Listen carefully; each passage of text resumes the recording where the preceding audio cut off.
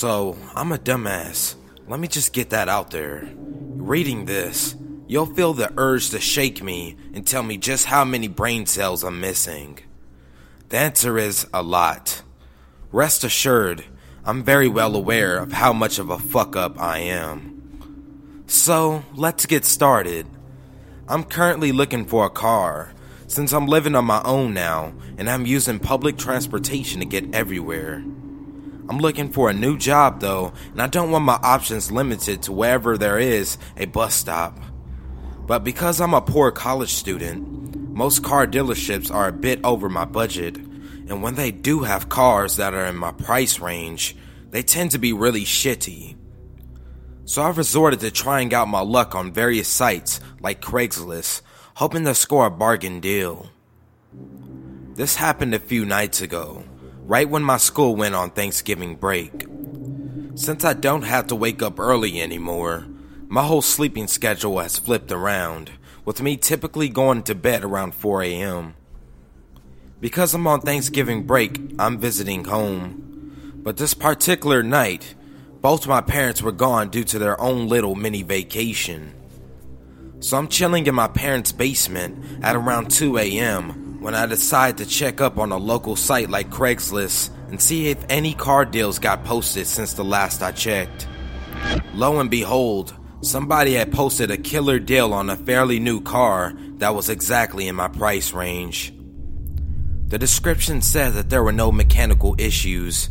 It had passed all safety inspections, and the only reason they were selling it was because it was the seller's dad's car, and he had recently passed away. Seeing as how I was bored and restless, I texted the number provided saying I was interested, and prepared myself for another few episodes of Grey's Anatomy. I figured there'd be no way they'd get back to me that night, but I wanted to be the first offer they saw in the morning when they woke up.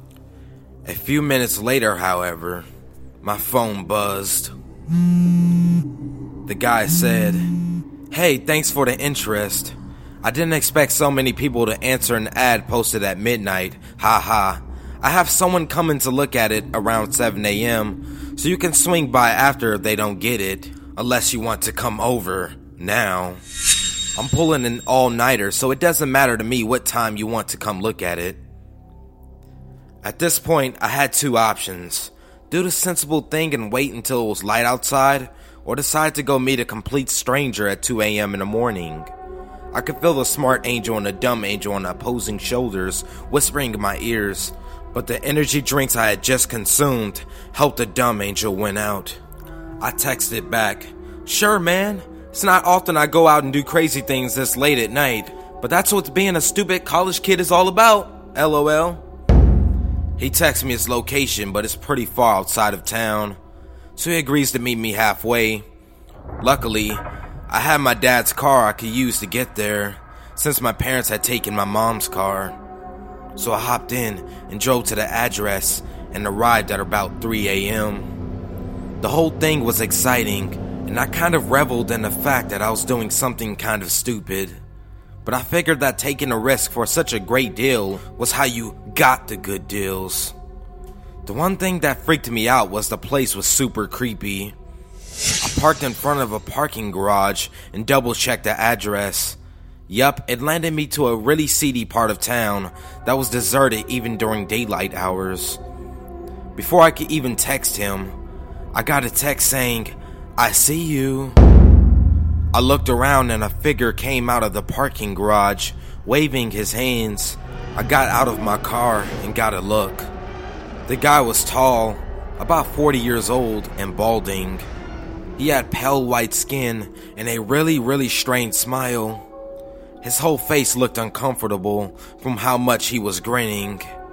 Even in the dim light, I could see how yellow his teeth were, and while the lower half of his face was smiling, his eyes weren't.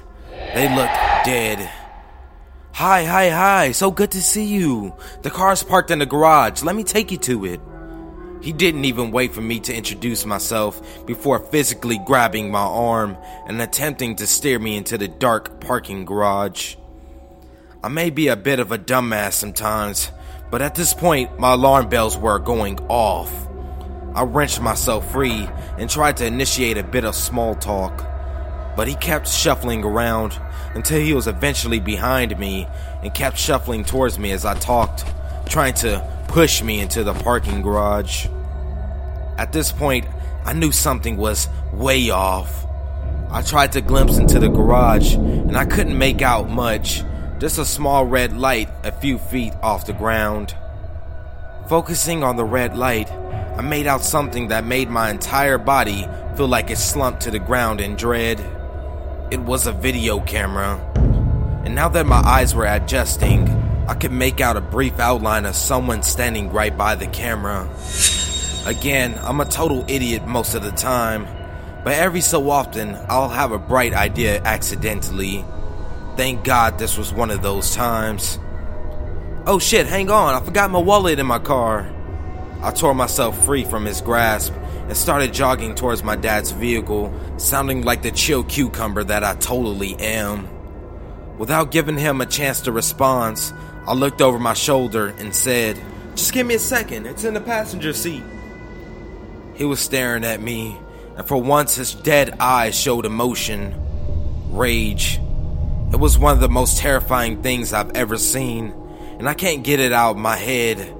His smile was so huge and so forced, but his eyes were incredibly angry.